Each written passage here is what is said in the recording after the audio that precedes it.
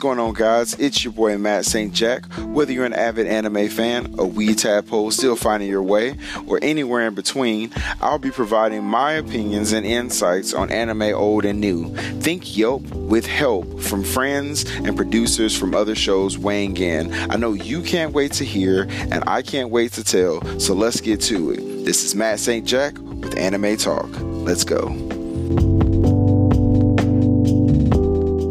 I'm Bo Maddox. I'm Robert Ortegon. And I'm Ashley Chancellor.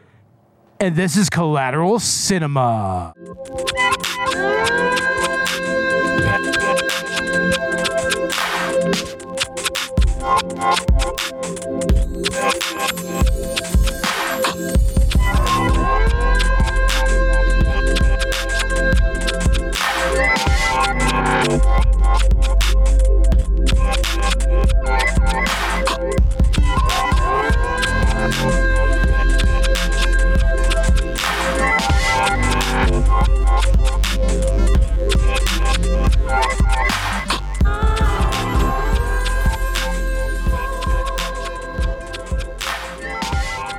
Welcome to Collateral Cinema, the only movie podcast that matters, where we focus on good movies, bad movies, and everything else in between in the world of cinema.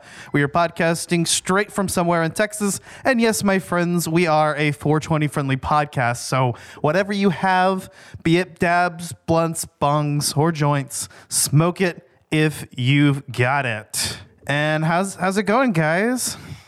Great. Are we really moking? Is that what we're doing? We're moking? We're moking. Yeah, that's how you pronounced it, bro. Maybe that's just how it came across the video call. I don't know. Or maybe I really said that. Maybe it did. I don't know. It's a mystery. Truly. Much like what Indiana Jones encounters on a daily basis, right? Yeah. Crystal skulls, you know. Wait, no. Wait, what are you talking about? Crystal skulls? I don't recall. We don't talk. Ark of the Covenant. We don't talk about that. I don't. Yeah, Robert, I don't know what this crystal skull is. Shia LaBeouf. You know, you remember, right? Shia LaBeouf. What are you talking about, You don't remember dude? Shia LaBeouf? Yeah, I remember Shia LaBeouf, but what does he have to do with Indiana fucking Jones? You don't remember him being his son? Shia LaBeouf have to do with? Man, it's the whole thing you're missing. I don't know. So today we are discussing the Indiana Jones trilogy. This is going to be a 2-part episode. And yeah, that's it. There is an Indiana Jones trilogy. If you've ever heard about there being other movies, you were told wrong. There are 3 movies. They form a trilogy. There's even the one that just came out, too. Last year, I think. I don't know what you're talking about. I don't think that one exists either. Yeah. You know, with the CGI and the de-aging, you know. Are we really sure about this? Yeah, and then the video game that's coming out soon. The video game I know looks about cool. the video game. That looks really cool. Like first-person Indiana Jones action. Like, I mean, that's awesome. I mean, fuck yeah, why not? Yeah, I mean, honestly, like I would have preferred if they just did a straight up all they have to do is just do Uncharted or like classic Tomb Raider, and that's it. You have an Indiana Jones game. So it's a little weird that it's first person, but I'm cool with that. I mean, I'm optimistic still, except for the fact that it's a Microsoft exclusive. Well, And yeah, that was kind of a disappointment. Yeah, well, I do have an Xbox One, and I think Robert has an Xbox Series S, right? Yeah. So we could play it. Fuck yeah. We could, with our powers combined. Totally. But yeah, exactly. this episode, part 1, is going to be dedicated to Raiders of the Lost Ark. And then we'll be talking about Temple of Doom and The Last Crusade in part 2. I think, when kind of splitting this up, Raiders is definitely the most culturally significant film of this bunch. Arguably. I mean, I would say, a lot more people probably remember Last Crusade a bit more fondly, especially some of the younger crowd who may have gotten into Indiana Jones, late in the game and everything. Last Crusade is my favorite, personally. Had River Phoenix in there. Yeah. I've kind of seen a little bit of a reappraisal of Temple of Doom. I mean, a lot of people always said that was like the weaker Indiana Jones sequel, but I don't know. I watched it and I think that it's a breath of fresh air between these two movies about dusty old Christian artifacts. We have that whole story about a thuggy cult worshiping Kali. So, I mean, that it was different. Yeah, exactly. I mean, it's a nice little break, of pace, and we'll definitely talk about that when we talk about Temple of Doom, because while it is, I think we can all agree, the weakest film of the trilogy. It's not a bad film. None of these are. But Raiders of the Lost Ark did something to cinema that the previous films can't take credit for, just not being the first, right? Like, Raiders of the Lost Ark was the one to just introduce to the world these characters. And I gotta say, it is a damn near perfect film, like down to the pacing and everything. It is quite possibly one of the tightest scripts that you'll ever come across, and also one of the tightest screenplays. I mean, I think that this was something that Chris Stuckman brought up, is that there's just nothing wasted here. At all. There's not a single word of dialogue wasted, not a single moment like in camera. Like, I mean, the set pieces are like on point. And I mean, yeah, when it comes to what you actually see on film and also, the actual story, I mean, it just gets from point A to point B like almost flawlessly. And I heard that the reason for that was that Steven Spielberg was particularly careful to not go over the movie's budget or get behind schedule. He was very, very, very adamant about underspending and cutting ahead of schedule, and that's why this film, to my understanding, was produced as quickly and as efficiently as it was. In fact, in a lot of ways, it was kind of produced as a B movie and was an unexpected success. Well, what Spielberg and Lucas were really going for here is they were trying to bring up the feel of the old serials that would come out in theaters in the 30s and 40s and whatnot. Chapter plays. Yeah, exactly. I mean, it definitely has that feel, and it's kind of why it has an appeal to all kinds of different people of all different ages. Yeah. Like at the time, especially at the time, I mean, the older people who would go into the theaters and see this, I mean, it was just like the stuff they would see in matinees in their youth and whatnot. So, it's familiar territory, and it's kind of the same thing that Lucas did with Star Wars. I mean, Star Wars is very much like Flash Gordon and everything. It was that kind of sci-fi, but it was serialized. Yeah, I definitely see a lot of callbacks to that. And I'm glad you brought up Star Wars because, George Lucas is involved in this. I think he produced and wrote the screenplay for this. Yeah. So I got to say, the Indiana Jones trilogy, to me, is better than the Star Wars original trilogy. Honestly, in terms of directing, writing, they're just better films in my opinion. And I love Star Wars. It's not even comparable to me. I was always down for Indiana Jones. As many of our listeners may recall, I've always made it clear that I've never been a huge Star Wars fan. It's just never been that appealing to me. But this shit, on the other hand, holy fuck, I was really into Indiana Jones back when I was a kid, bro. I mean, yeah, I would play act as Indy all the time. Fuck yeah. Yeah, actually, that's something I kind of want to get into here is what are our backgrounds with Indiana Jones? Like, when did you guys watch these movies during your childhood and what way? Here's what's interesting. I first really became aware of Indiana Jones when Raiders came out, and Raiders was nominated for a bunch of Academy Awards, especially for like special effects design and everything. And I remember they showed on the Academy Awards that year because that was a little tradition back in the day that my family did. We'd watch the Academy Awards, and that year they showed the lineup of scenes movies that were nominated for Academy Awards for special effects. And I was very young at this time, and it showed all the melting faces and the caving in heads and the explosions, and that kind of freaked me out, and I cried. I fucking cried when I first saw it. I mean, I was a little kid, mind you. And my mom was just like, what the hell? And it was just like, oh, it's Indiana Jones. So, yeah, that was my first exposure. There is quite a bit of violent imagery in this movie. Oh, definitely. More so in the next one, but... Yeah, but then later on when Temple came out, I mean, I was still a young kid then, but I was just old enough to get into stuff like Ghostbusters and whatnot, so this was kind of right up my alley and everything. It had everything. It had action. It had a good story.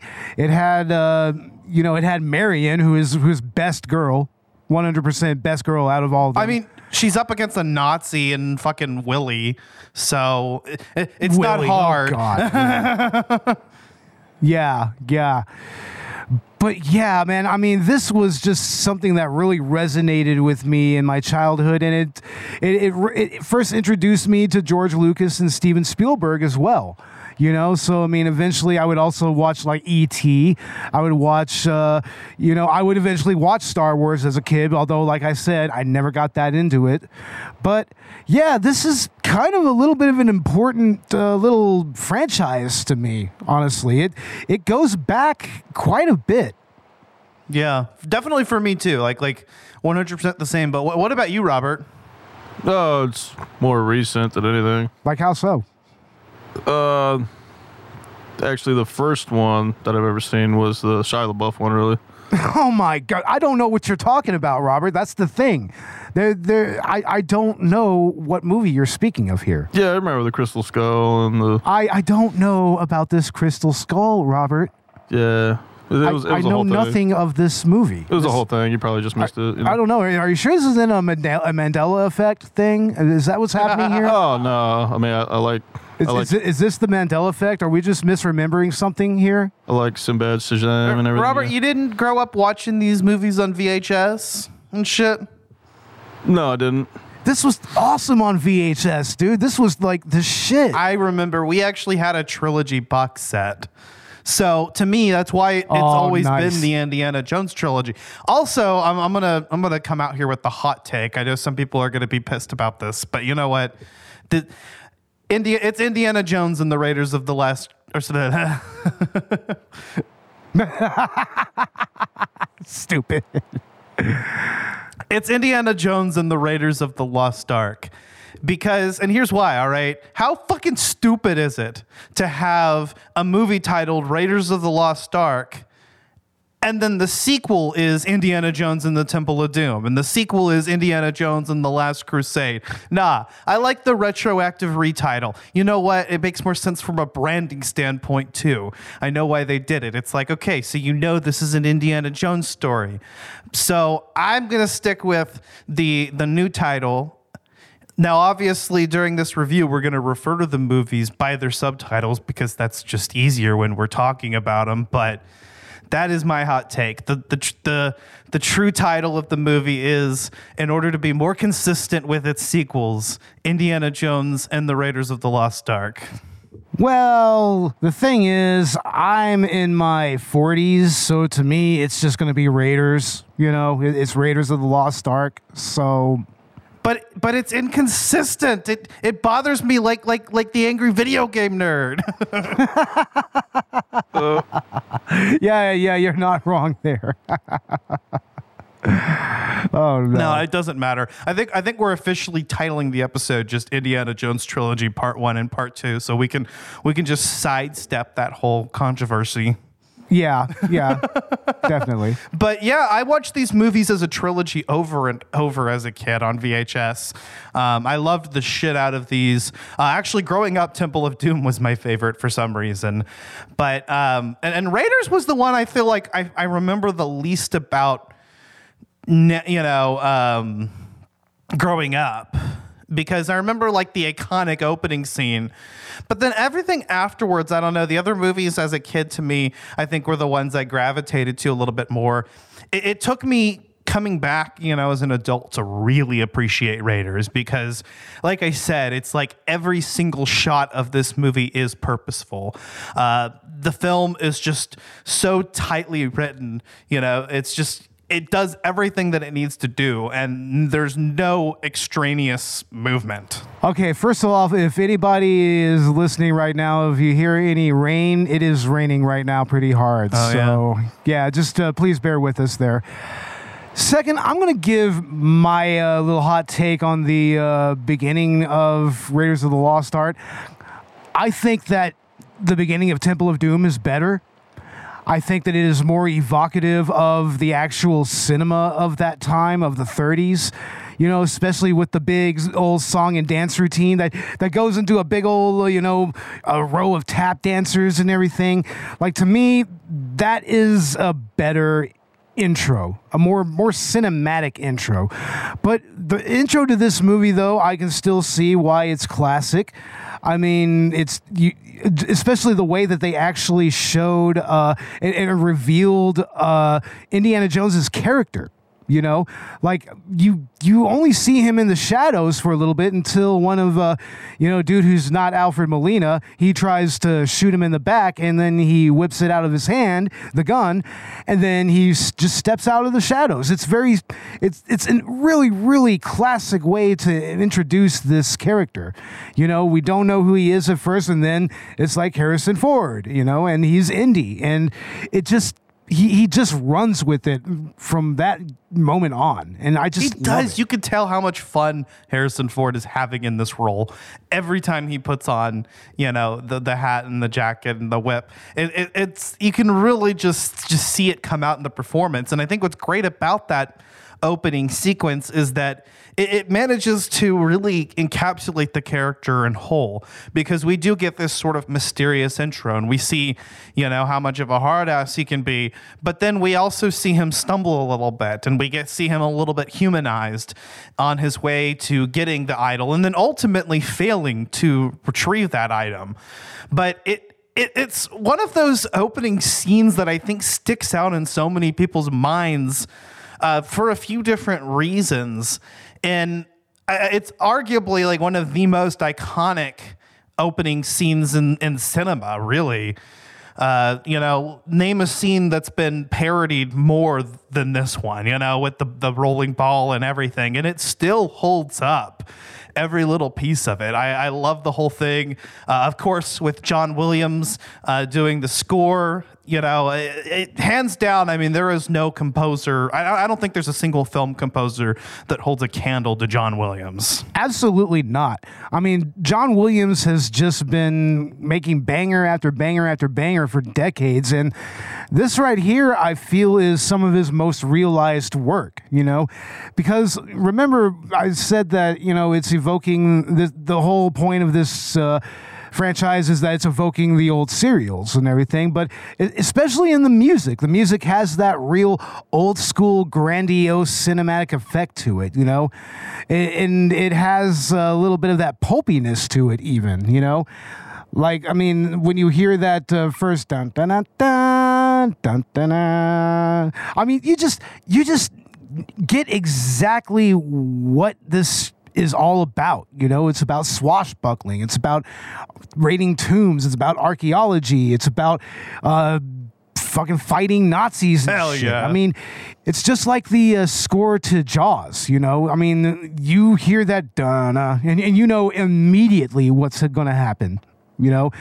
or that intro to the Star Wars themes, da, da, da, da, da. Yes. I mean, there's just nothing more iconic than that. It's truly an iconic work. And I mean, John Williams, I think he's coming out of retirement to do one more film. He's going to score another film here pretty soon. I forget which one it is. Yeah, I heard about that. Yeah, he's coming out of retirement one more time. So fuck yeah. That's something to look forward to. You can never complain when there's more John Williams. I mean, he's just like one of those composers that like you can listen to a track and I'm not even like I don't know a whole lot about music, but I can listen to something and be like, hey, that's John Williams. You know, there's those little flourishes, you know, and I can instantly think of Star Wars or Harry Potter, you know, but Yeah. or Indiana Jones for that matter. So we've got this fantastic soundtrack that's just immediately iconic, sets the mood for this. You've got Harrison Ford at his best, honestly. And you've got plenty of other performances, you know, in this movie that really help sell it. I mean, like you mentioned before, Karen Allen as Marion, by far the best girl of, I mean, the bar is not high, but the best girl of this franchise for sure. I mean, her opening scene is her winning a drinking contest against this big old dude. Oh, yeah, he's a big Billy badass. And no, she drinks him under the table. And that's another great way to reveal a character is, I mean, you think that she's going to be a little bit of an underdog, but in the end, she has a lot of fight to her, you know? And, I mean, she's the perfect foil for Indy as a character. Definitely. And they have easily the best chemistry out of any of the other female leads. But I mean, again, your competition is the diva Willie Scott and a fucking Nazi. So yeah. But also we have Paul Freeman as Belloc, who to me is kind of an iconic villain in his own right, because I mean he's kind of just the inverse of Indy as a character as far as his morals are concerned and whatnot, you know, and how he approaches archaeology with whatever passion he feels, you know. But I mean, with Belloc, it's not so much passion. It's more like, you know, just a thirst for power and recognition than anything. Yes.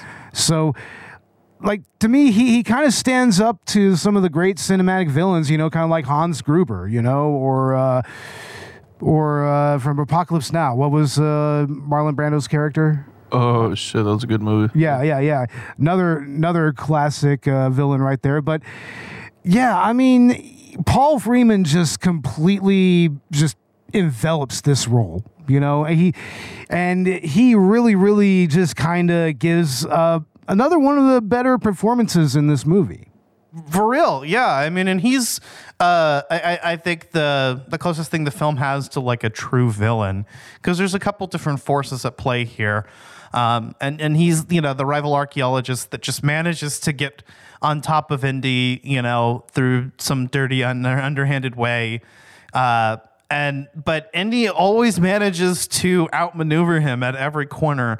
And I think that that's kind of what fuels this rivalry even more and makes each even more desperate to come out on top. You know, it becomes more personal for Belloc when Indy just won't stop coming back. Yeah, but then it's also just his own personal greed when it comes to the Ark. Namely, he wants to talk to God, I guess. Yeah. You know?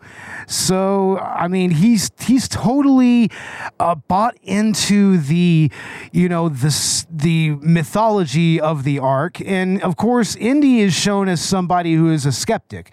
He's 100% skeptical about this thing. Which is funny because technically Temple of Doom is set before this, and some supernatural shit happened then, so... Yeah, but that's kind of one of the real key character traits for Indy, is that he maintains that skepticism even in the face of overwhelming evidence. You know, he still does not accept it as fact until it's proven as such. You know, so, I mean, in the end of the movie, even he doesn't even see what happens when the Ark is opened. He doesn't actually see it, neither him nor Marion. Mm-hmm. So, I mean... That's true. They don't actually see what happens, just that everybody's dead. It's some supernatural powers at stake here. Now, obviously, you know, regarding the canon... he's already seen the evidence for the existence of Hindu gods, and now here's evidence for the existence of the Judeo-Christian God, which makes you wonder what's really going on here. Like maybe they're just supernatural beings that people worship as gods. Maybe they're aliens. If never mind, that didn't happen. We're not. No, nothing. No aliens happened. Nothing like that. Robert, don't even, Robert. Why are you just grinning, Robert? That's making me very uncomfortable. God damn it. I'm not saying it was aliens, but It was aliens. Oh my God. God damn it. And of course, that's a staple of an Indiana Jones movie, is that for most of the movie, regardless of past experiences, it's going to be played mostly like we're not really sure, if they're, it's played without the supernatural element until the end, generally. And that's kind of where, you know what I mean? There's kind of a structure in all of these movies that way. Well, it plays into the main central theme of the overall trilogy, and it really begins here with Raiders, is the exploitation of religion and religious superstition, I should say, towards nefarious ends, Like you have that with, of course, the Nazis, who in real life did have a preoccupation with the occult.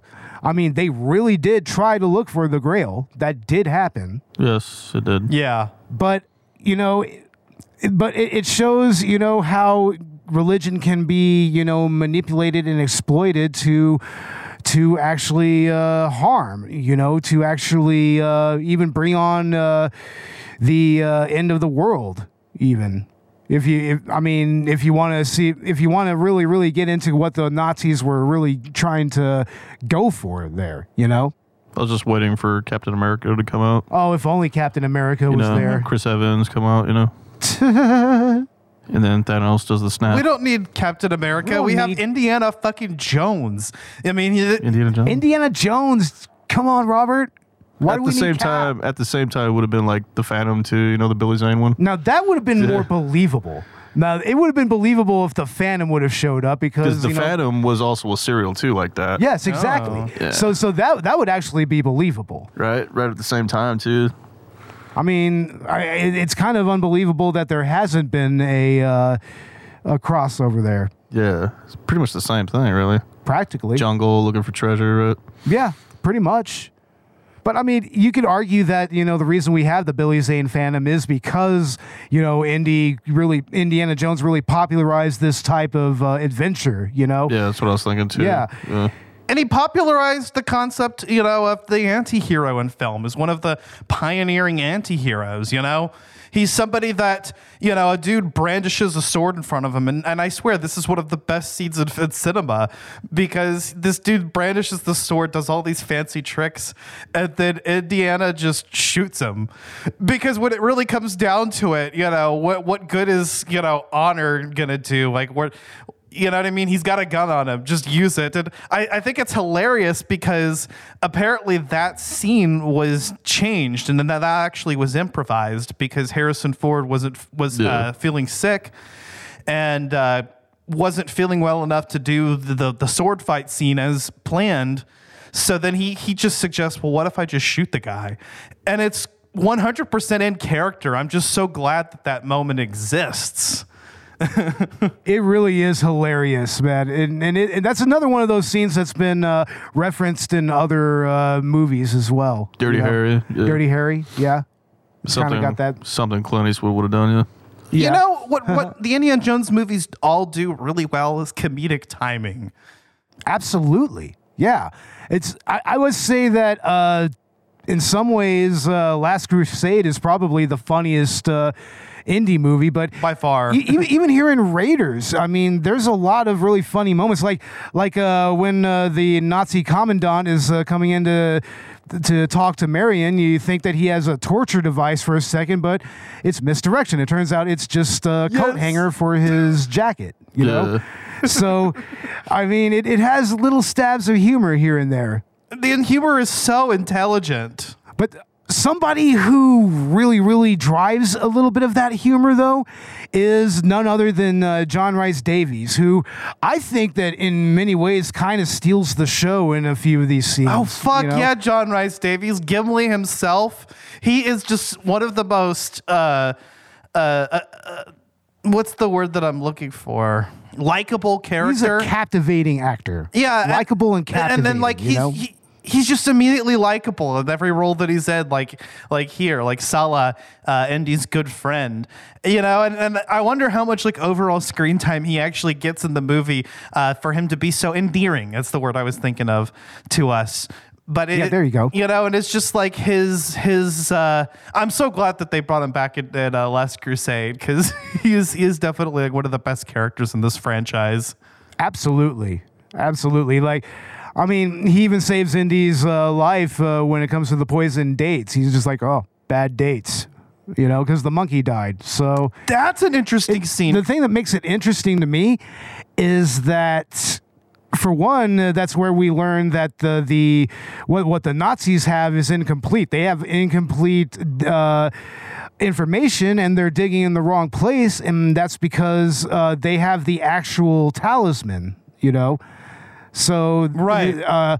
Salah's friend is able to interpret that adequately and is actually able to lead Indy in the right direction. But I think what's so cool about that is that all that exposition is delivered to us while we're being entertained on screen. So, and I think this is something that Stuckman talked about in his review on this, but like, your mind is paying attention to not only what they're saying, but also the dates, because we, the audience, know they're poisoned, and we see Indy like almost eat the date, right? And we kind of cringe, and then there's that minute at the last minute where Salah grabs the date, Yeah, absolutely. and so it's like there's just this tension going on, and your attention is being directed, and it's like that's the way you deliver exposition in a film. Yep. Show don't tell, right? Exactly. And Indiana Jones, just all of these movies in the trilogy, really just do this so well. But Raiders is the one that comes to mind, and just, like cinema as an art form. This movie has that in spades, because, and it's something that there's something a little bit unique to the aesthetic of Raiders, I think, that isn't in the other two movies, in just how tight the script is and how efficiently it accomplishes everything.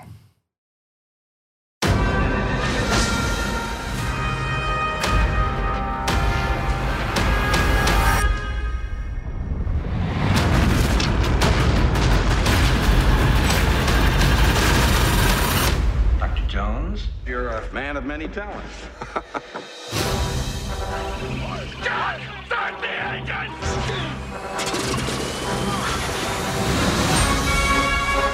The Ark. It is something that man was not meant to disturb. An army which carries the Ark before it is invincible. Indiana Jones! Let her go. Snakes. Why did it have to be snakes?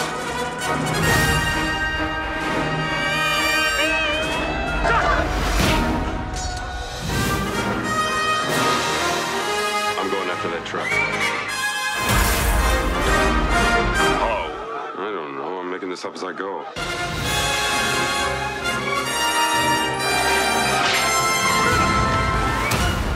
Trust me. But going back to the cinematography, I mean, I just love how all the scenes in the actual, like the Well of Souls or the map room and everything, I mean, everything just looks so... It looks antiquated, but still kind of colorful in a way. But also, it conveys kind of the danger that they're kind of walking into, Because, I mean, Salah, I mean, he's a little apprehensive about having anything to do with the Ark. So whenever they find the Well of Souls and sees all the asps, I mean, he's just like, asps, very dangerous. You go first. Yeah. So, I mean, the cinematography, even in the desert and everything, it just kind of evokes that old school, almost kind of Technicolor feel to it. Like especially in the other two movies, you know, like it really is a great throwback to how movies used to look back in the golden age, right, Robert?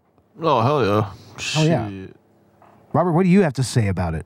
Oh, not too much. Just not too much. Reminds me of a lot of other movies, though. Like you said. Well, that's because those movies probably took inspiration from Indiana Jones, Robert. That's why. Exactly. Yeah, I mean that's why they make you think of other movies. Sure, this movie influenced cinema. Yeah, this is a very influential movie. I mean, what movies? I mean, what other movies were influenced by this? I mean, hell, it even influenced video gaming. Yeah, probably as well. National Treasure. National Treasure, definitely. What else? I remember that Canon Films made a knockoff called Alan Quatermain and the Lost City of Gold, and they really tried to kind of pull a Temple of Doom there, more or less. But I mean, that Tom Selleck movie. Yeah, the Tom Selleck movie. Which one was that one called? I forgot what that one was, but. Oh yeah, Tom Selleck was first choice for the. Tom Selleck. He was like one of the first choices to play Indy, but I guess that it was just his shooting schedule with Miami Vice that kind of conflicted, so he couldn't do it, and so we got Harrison Ford from it because of course Lucas had worked with Ford in Star Wars, so I mean it's kind of interesting that we could have had Tom Selleck, you know. Which, I mean, I think there was like an episode of Miami Vice that had some, it was like an Indiana Jones ripoff or whatever. But, yeah, I mean. I think Operation Condor opens up like that too. Yeah, you're right. Operation Condor. Of course, the aforementioned The Phantom, that Phantom, one. Yeah, opens up the same way. There's even a sequel to the Buttercream Gang that's inspired by Indiana Jones, isn't there? Isn't there? The very Brady sequel opens up like that. Oh, it does. That's right. Where he's looking at the mountain and then he digs up a white horse, right? Stupid. Like, that's so dumb. Oh my God. Like, honestly, in gaming, I mean, you had like Uncharted and Tomb Raider. Those are absolutely the two most obvious. I mean, for all intents and purposes, Tomb Raider practically is an Indiana Jones game. It's just with Lara Croft. Yeah. And I feel that way about the Uncharted games as well. Like having played through the at least the first three, like they like really like felt like a movie while you were playing them, and in particular, they felt like Indiana Jones, and I think that's why like I gravitated toward this because, I mean, just growing up. This movie, this trilogy of movies, was influential for me, and just in terms of viewing cinema, like this was one of the earliest films I ever watched that I remember watching. Yeah, right up there, right there with the Star Wars original trilogy. Exactly. I mean, I would like to say that maybe Ghostbusters was my first real movie that I first got into, but this kind of came that's not too far behind from Ghostbusters, And I mean, this movie just really kind of also showed me the possibilities of, what you could do with cinema, Like, I mean, all the effects work is, I mean, it's aged so well, but even back then, it looked really impressive for its time. I mean, like I said, it scared the fuck out of me when I was a little kid. So, I mean, it's effective. Yeah, actually, like the violence of this movie is a little bit more than you would expect from something like this at the time. Temple of Doom leans into that definitely a little bit more, but like even in the opening, whenever you see Alfred Molina in his debut theatrical role, just impaled on spikes. Exactly. Yeah. Well, too bad, Alfred.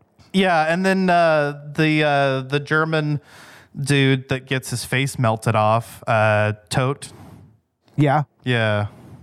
Oh, he was really intimidating, man. Like just really scuzzy. They found exactly the right person to play him, you know? Because I mean, you could tell that this is somebody who has done some terrible things to people. For real. You could just tell right away. Yeah. I mean, they give him this really like mousy, squirrely vibe that's really off-putting. Yeah. He's like for real. And he's just like one of those guys that like every time he pops up, you're like, oh, that fucking bastard. But his death scene is just so visceral. Like the practical effects that they used for that are insane. That whole like his face melting. I mean, and we've seen it everywhere since that clip. You know, just has appeared everywhere. Because it's just stuck out. And, you know, there's another dude whose head explodes. Well, there's also the Nazi dude. His head kind of implodes a little bit, more or less. You know, and then that was achieved using a suction effect in a rubber face and everything. That's what got that effect. And I think that the melting face effect, that was it was done kind of slowly with a heat lamp, and it was I think they just sped up the framing a little bit in the camera to get that effect. But and apparently the Balok's head exploding, that almost got this movie an R rating. You know, that's why they had to cover it up in a bunch of flames so that they could get that PG rating. Remember, this was before PG-13. Like this is another thing that, you know, this series is well known for. It's pretty much the reason why we have PG-13 movies. Pretty much, you know. That and arguably maybe Poltergeist, you know, because Poltergeist for a PG movie is pretty grody, you know, if you've ever watched it. It gets down. But I mean, yeah, the effects work in that ending scene is, you know, once again, I mean, Ghostbusters. It does evoke Ghostbusters because the effects specialist, the effects artist here actually went on to do Ghostbusters. Oh yeah. So there you go. You know. Yeah. So he even used a lot of the same kind of ghost effects for the ghosts that come out of the Ark as well. So I mean, it's very similar to that, and you kind of have that glowing effect on the Nazis' bodies whenever they're shocked by the Ark. So, I mean, it's a very convincing scene that to this day it just looks beautiful. Like even all the matte artwork that was done, the matte paintings, like that actually still looks really good to this day. And I mean, if you look throughout different movies, you can see shitty matte art design, you know. But here, it's almost seamless. Yeah. The effects in this movie are so good. I'm genuinely impressed by them. And this was what, 1981, right? Yeah, 1981. Insane. I mean, the effects in this movie still hold up. Honestly, I think that this looks better than any release of the Star Wars original trilogy. And I'm watching the version of these movies that are streaming on Disney Plus. So as far as the color and everything goes, these look pretty good. Yeah, we're watching it on standard def DVD, and it still fucking looks amazing. Yeah, they have the Blu-ray release too. Right? Yeah, I've never seen the Blu-ray version, but just even the standard def DVD version still looks superb. You know, even in widescreen and everything. I mean, the coloring is still right on. I mean, it's a very beautiful looking movie when you get down to it. Yeah, or like that one scene when they're digging up to get into the Well of Souls, and you know we kind of get that like afternoon sun profile shot, like where you see like Indy's silhouette. Like this movie is just beautiful. Yeah, or the desert truck chase scene, which is like one of the best chase scenes ever made. I would say. It's I mean, it just as a sequence, it's just so visceral in its own right. I mean, it's bloody. I mean, I mean, you just see a bunch of Nazis get wasted. It's fucking great. Like even the stunt work is grody, man. I wouldn't be surprised if there were a lot of these guys that really got hurt. Like big time on this movie. Apparently, Harrison Ford insisted on doing his own stunt work to the point where, when he's being dragged in that scene, he actually bruised a couple ribs. I would imagine so.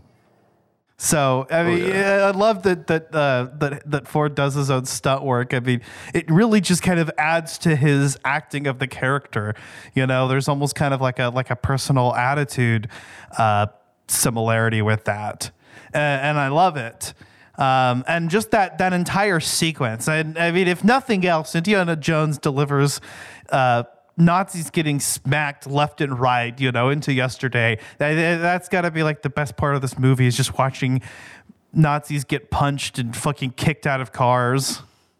This is the quintessential anti-fascist movie, like 100%. Fuck yeah. Like this and Last Crusade. Yeah. Because, I mean, yeah, it's like, hey, kids, remember when Nazis were cast as villains and weren't like, something to be followed apparently nowadays? Right. Remember that? Remember those days? Those were the days. Yeah, and and it was around the time that when this movie came out, introducing Nazis as a villain was automatically like you automatically hate those guys. It's like the same feeling you're supposed to feel when you see the child slavers in Temple of Doom. Like that's a sort of setup that anybody is going to feel immediately infuriated at that and like see that as an antagonist. That's how it was back then with Nazis. When you portrayed a Nazi in fiction, it was like, oh, those are real fucking scumbags. How sad is it that that's just... Nowadays, if you actually try to, punch Nazis or kill Nazis in video games or whatever, half the internet gets butthurt over it. They apparently. come back as zombies. Yeah, of course, the Nazi zombies. Zombies. They always come back as zombies, right? Fucking bastards. God damn it! I want a Indiana Jones Nazi zombie story now. That'd be so fucking ridiculous. Absolutely ridiculous. Come the fuck on now. But I mean, yeah, Indiana Jones, and in particular, the Raiders of the Lost Ark. I mean, just defined adventure movies as a genre.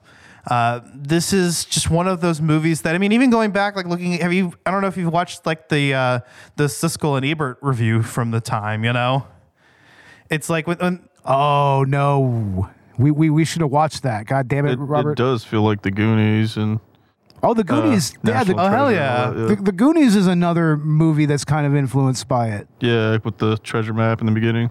And there's that connection with Ke-Huy Quan, who I'm sure we'll talk about. That's exactly right. Ke-Huy Quan in the second movie.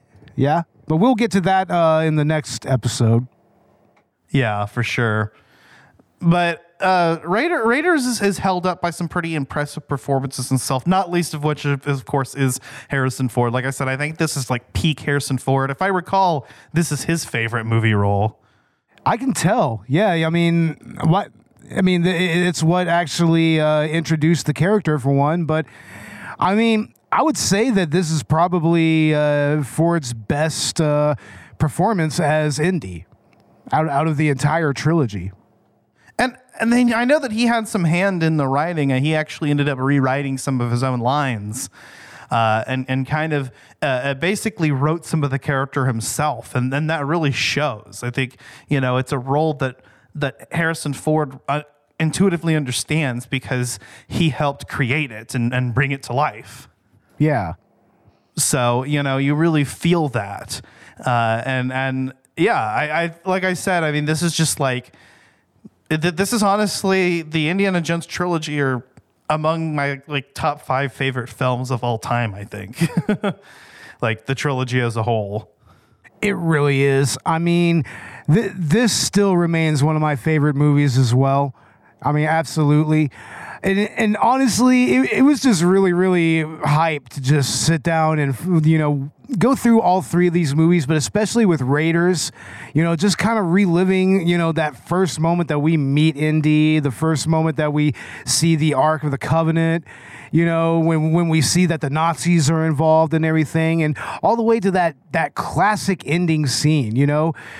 I mean, this is perfect filmmaking in so many ways. Oh, we even left out the Mummy, right? Oh, yeah, the Mummy, that's right. The Mummy, dude. And that's another obvious Indiana Jones influenced movie. Yeah. Yeah. Mummy. For real. Yeah, and that's a cinematic masterpiece in its own right. We're definitely going to talk about it at some point. It's on my list.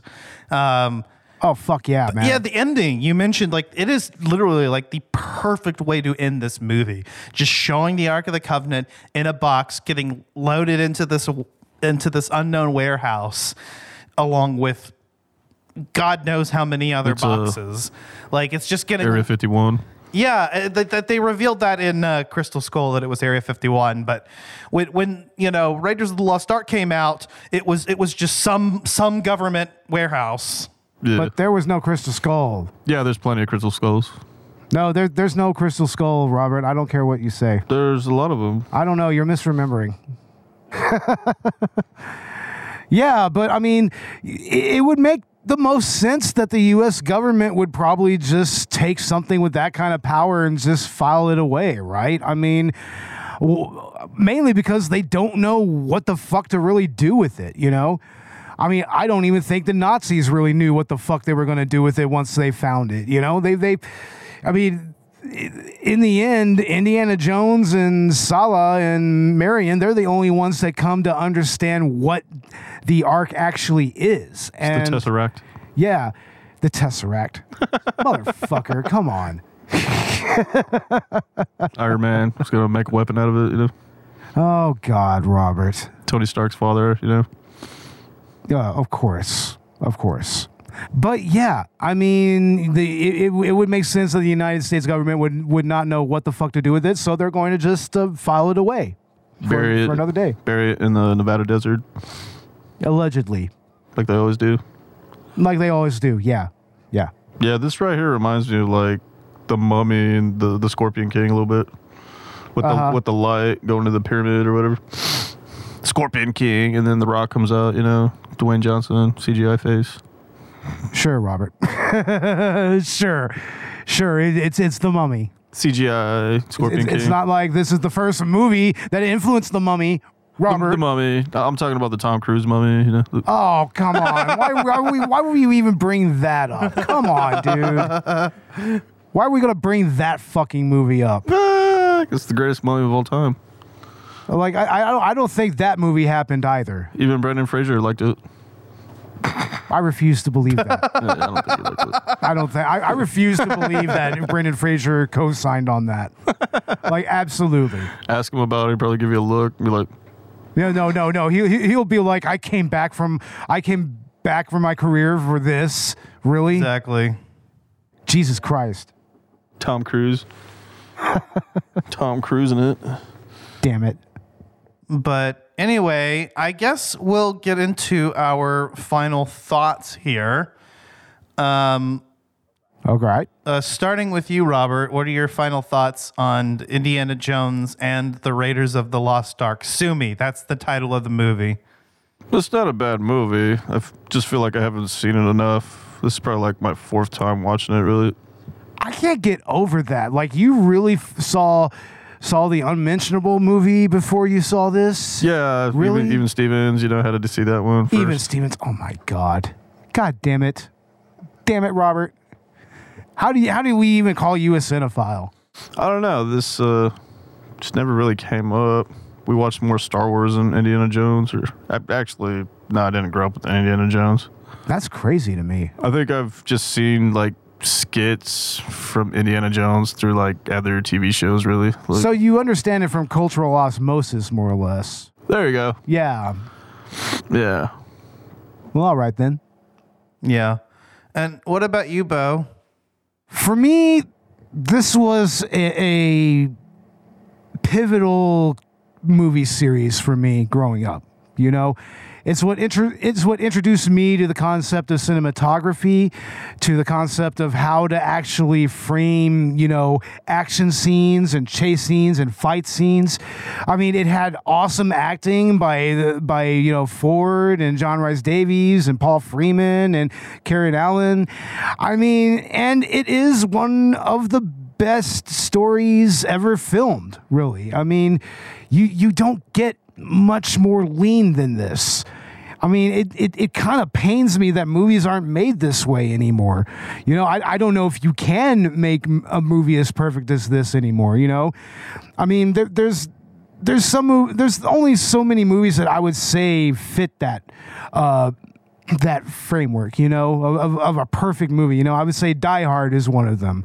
Yeah. I would say maybe RoboCop is even one of them. Yeah. But I mean, this movie is definitely one of them. It's perfection. I mean, I've already watched this movie 3 times since we started pre-production on this episode, and we're even watching it again right now, and it is fantastic, man. It's like, I mean, this is one of those movies that everybody who considers themselves a film nerd or a cinemaphile, they need to watch this. Because I mean, and if you're a cinematographer or if you're a scriptwriter or anything, watch this movie and learn from it. This is pretty much film school 101 here. Much like something like The Evil Dead. That's also filmmaking 101 right there. But this is just one of those movies that you have to really get into if you want to, have any awareness of, how movies work and everything. And oh, by the way, to all the chuds, Kathleen Kennedy produced all these movies. So, yeah. Oh, well. But yeah, Raiders of the Lost Ark is a perfect movie. It's as close to a perfect movie as I've really ever seen. I mean, it is just flawless in the execution of its script, in the performances, the dialogue, the comedic timing, everything about this movie from beginning to end is just perfection. Like, this is an example. This is of how you should, just like you were saying, Bo, this is how you should approach cinema. This is how to make a good movie. If there's any one Indiana Jones movie that you need to see, it's this one. This is just, and I think it's fitting that it honestly kind of defined how I perceived cinema, since these movies were some of the earliest movies I ever remember watching. So, how fitting is it? Because it honestly defines what a good movie is. And, it is a sad fact that you just don't see anything like this anymore. But these movies are just infinitely rewatchable. I've watched this film, like you, Bo, many times since we've had it planned this season. I actually did a watch through of the trilogy earlier, a few months ago, and I've already watched this movie again 2 or 3 times since. I have it on now, as per usual. And yeah, I mean, this movie never gets boring. Everything about it is great. Literally, its only weakness is just not being as good as Last Crusade. Yeah, you're probably right. In my opinion. But I guess that about does it. This is part 1 of our Indiana Jones trilogy review. Stick around for part 2, where we're going to talk about Temple of Doom and my personal favorite, The Last Crusade. And what else have we got going on this month, Bo? We should be doing a guest spot on the Cinema Recall podcast. I don't know. It's probably just going to be me. I don't know. We're going to be talking about Yorgos Lanthimos' first movie, Dogtooth, which is a pretty fitting movie for our time, needless to say. So I'm looking forward to that. I don't think we have a director's cut planned or anything, but probably we might get something together in February. But I mean, yeah, for the rest of this month, it's pretty much just the Indiana Jones part 2. So, alrighty. So, yeah, stick around for the rest of our 2024 content on Collateral Gaming. Hopefully, by the time this is released, we'll have our Oracle of Seasons episode out. It's way long overdue. And then this month, our planned content was on The Witcher 3, as well as a 2-part anniversary special on Fable 1 and Fable 2. So I hope to at least get half of the planned content out by the end of the month. And then, we'll catch up from there. But, if you enjoyed this episode, leave us a 5-star review on Apple Podcasts or feedback on your platform of choice. Leave us feedback on Good Pods. Follow us there so we can climb up the ranks. You can find us wherever you listen to your podcasts, Apple, Spotify, YouTube, you name it. Check us out on social media as well, at C Cinema Podcast. I think on most platforms. We're on Twitter and Instagram and Facebook. And follow the Collateral Media Podcasts group on Facebook. And get in touch with the latest memes from Collateral Cinema, Collateral Gaming, pop culture shit in general, and the latest updates. Also, like and subscribe to us on YouTube, where you can not only catch videos of the podcast, but you could also catch our new short film written and directed by Robert Ortegon, sitting right here, the man, Texas Sundown. You can find it, I think we might have it pinned there, I don't know, but it has at least 50-something views so far, and we would like to get that view count up a little bit, so look for it on our YouTube. Also, check us out on Buy Me a Coffee if you don't want to get a commentary for your money. You can still support us there. And also, we're on TikTok, so follow us there, and you can find all kinds of content there as well. Hell yeah. Well, stick around for part 2 of our episode on the Indiana Jones trilogy, and more content this year on Collateral Cinema. Until then, I'm Bo Maddox. I'm Robert Ortegon. And I hate Snake's Jock. I hate him. This has been Collateral Cinema. We are out. Laters.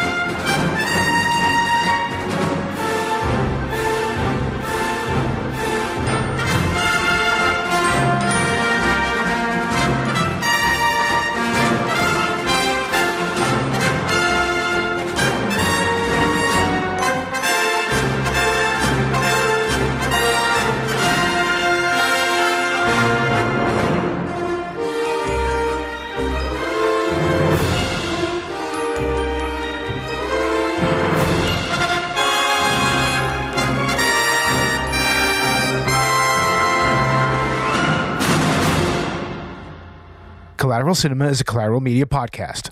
All music and movie clips are owned by the respective creators and are used for educational purposes only. Please don't sue us. We're poor.